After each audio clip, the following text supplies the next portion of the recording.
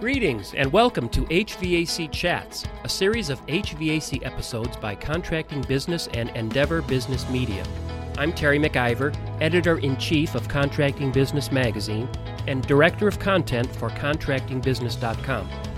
HVAC Chats offers insights by guest HVAC contractors into their business management challenges and successes, and we will also provide insight by leaders from various HVAC associations on topics of interest to contractors. Our guests have many years of experience, and we thank them for sharing their insights with you, their contractor colleagues. And we also thank you for tuning in to each new episode. Now on to the show.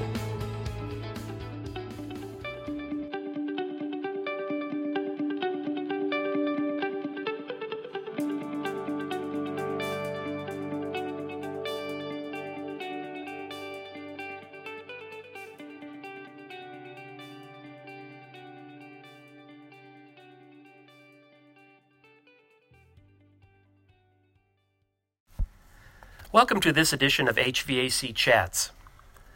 As the HFC phase-down continues, HVACR technicians are increasingly encountering A2L refrigerants in the field. So it's important to gain a better understanding of A2Ls to maximize safety and assist your customers on installation and service calls. Thankfully, from a service perspective, the transition from existing refrigerants to A2Ls will not require a major shift in service practices. However, it will require more rigorous attention to servicing fundamentals. Existing recommended best practices for A1 refrigerants will continue to apply with the addition of a few special considerations, new equipment, and A2L rated tools. What was best practice will now be required. During this podcast, Chemours Senior Training Consultant Don Gillis will provide a detailed overview of important considerations such as understanding manufacturers' mitigation strategies, flammability criteria, and work zone area requirements. Don Gillis is Senior Technical Trainer for Chemours Educational Services. He holds a journeyman's license for HVACR and has more than 31 years of experience in the industry, 24 of those years in a service truck. Prior to coming to Chemours, Don was the senior technical trainer for Copeland Compressors, where he helped train thousands of contractors all over North America.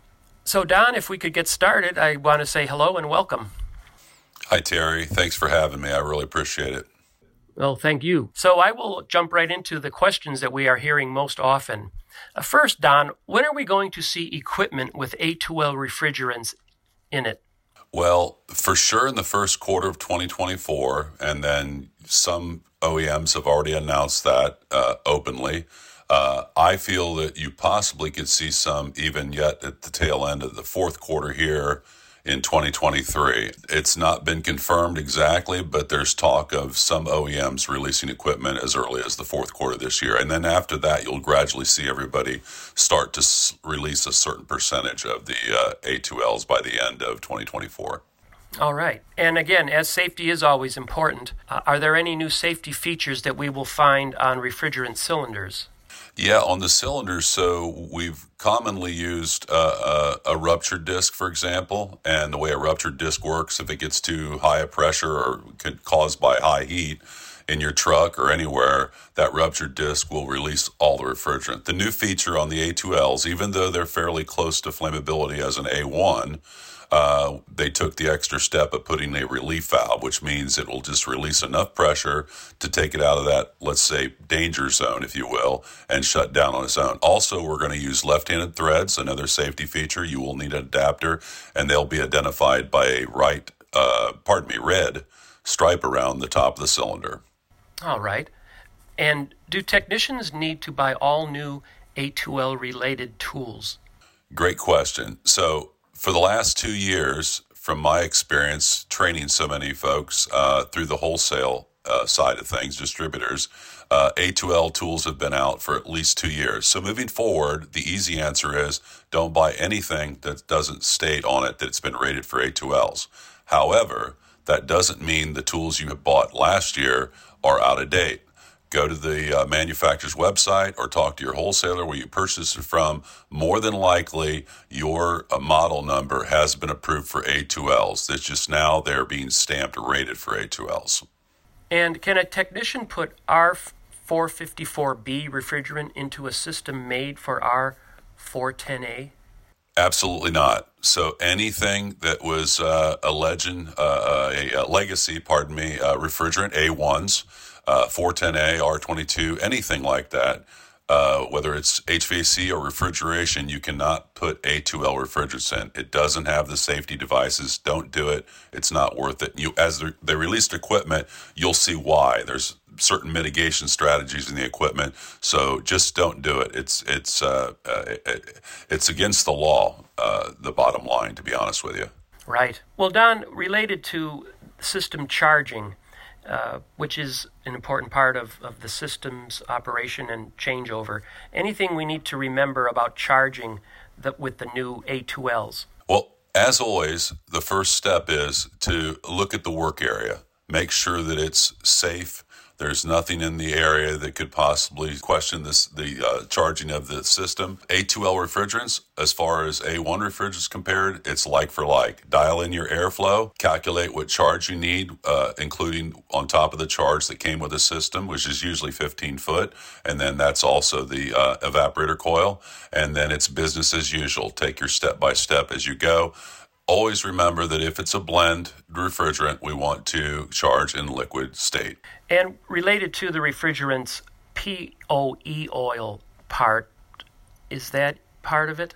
Yeah, so if you're moving from 410A to Chemours products, R454B, which is the majority of the OEMs are going with, the POE will be exact, POE 32, so it's nothing changed there.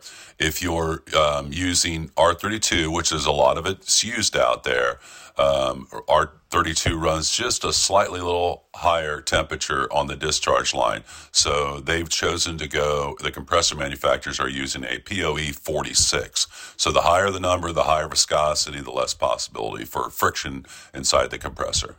Are the pressure temperature changes different with A2L refrigerants? Almost exact. You're not going to see a big difference. So we were kind of shocked from the 22 410A movement of those higher pressures, 400 and something. You're not going to see anything change there. The 454B and R32 are really, really close. When it comes to SST or suction saturation temperature, they're all within a couple degrees there. When we look at the pressures for 454B on the suction and the high side or the discharge side, they're going to be just a slightly lower. The discharge temperature is going to run about 4 degrees higher, I believe, if I'm not mistaken. And again, R32 will be slightly higher than that. Don, there are some myths out there about what is in the A2L refrigerants. Most notably, there's a rumor that they contain hydrocarbons. Can you help us bust that myth? I am so glad you brought that up because that has been the biggest misconception that I've faced, as you probably hear a lot about out there. And it's not just the folks that are new to the industry. It's people that's been in the industry for 30 years or better. So I don't know where it got started at, but first and foremost, there are no hydrocarbons or propane inside the A2L refrigerants, okay?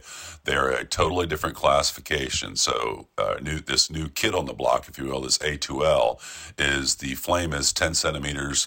The flame is lower velocity than 10 centimeters, less than 10 centimeters. If it's above that, it's either an A2 or an A3, and the velocity goes to higher than 10 centimeters per second, the flame propagation, okay? But it is night and day. So A2s are considered flammable. Propane is classified as an A3 or butane. That is highly flammable. And then when it comes to the A2Ls, that L simply means it's a low flame propagation or low velocity as far as it's spread. Excellent. Thank you for that answer. And we also know that there's barriers to contractors recovering old HFC refrigerants, which is also going to be important. What are some of those barriers? I know one is that contractors worry about mixing refrigerants. Yeah, so something I've learned recently in the last year by following other instructors that handle specifically just reclaim.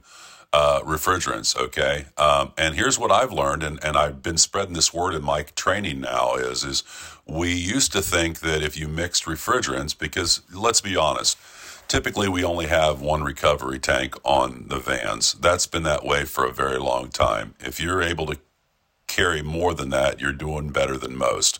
So let's say we're all on the same page of one reclaim tank on your van. If you mix it, years ago, it was either worthless or possibly you even paid someone to take it from you, which didn't encourage people recovering refrigerant, okay?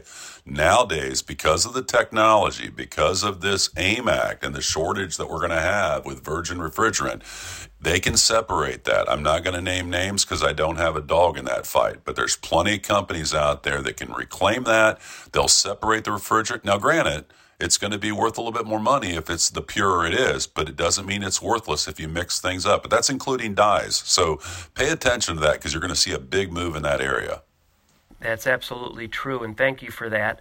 And then, again, another problem we see is an understanding or misunderstanding of the flammability. Can you please give us some explanations on how low the flammability is of the A2Ls? Yeah, so the lower flame limit for 454B, for example, is, I believe, around 292 kilojoules. If you compare that to propane, it's, I believe, a 0.25, and I'm just ballparking it from memory.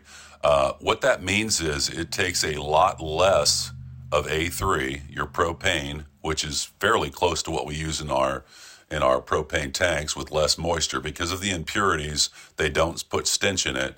But that's the way it works. So very little propane in the area causes that to turn into a fire. The three things we need air, we need that refrigerant or that chemical, and we need some type of ignition. So it takes a lot more. So the lower flame, the higher that number is on the LFL, the less likely it is to catch fire. So the flame, again, to reiterate this, the flame for an A2L refrigerant is much, much closer to an A1 than it is to even an A2 and more so an A3. Excellent, thank you. And Don, is there a source that contractors can visit to learn about the various safety requirements and issues and topics of A2Ls? Yeah, so there's a lot of them out there. ASHRAE has a great area for, I believe it's the ASHRAE Safety Task Force is a good one. You can always check in with AHRI, of course. Commerce has a great page. You go to optian.com. We both just left the ACA event. They have a nice page there. ESCO, of course, has a page. And then I believe RSES has some stuff. And I could go on and on. Emerson, I don't want to leave anybody out, but there's a lot of resources out there. But start with ASHRAE. That they're kind of they're where a lot of people get their information, including AHRI. But check with that and go from there. And does the EPA Section 608 document also contain some? Yeah, so that will definitely have some stuff moving forward. It's been talked about. As far as your EPA card, if you have one already, universal or otherwise, that will be grandfathered in, of course. Moving forward, just like they did with 410A, you'll start to see those A2L questions pop up on that test. So there will be some change there. As of right now, there's no federal or state recognized certification you need to use A2Ls, nor is there for A3s. So stay tuned on that. Anything can change, but as of right now, that's the way it is. All right. Well, Don, I want to thank you for your time. I know that you've been working hard, going to various shows, and there's more to come. And I know that contractors will be able to see you at a show somewhere down the road. And we thank you for your time and all of the effort you are putting into this to make it a safe and secure transition to A2L refrigerants. I couldn't be more sincere, Terry. Thank you for what you do, and it's always a pleasure working with you. Take care now. You also, and thanks for listening, everybody.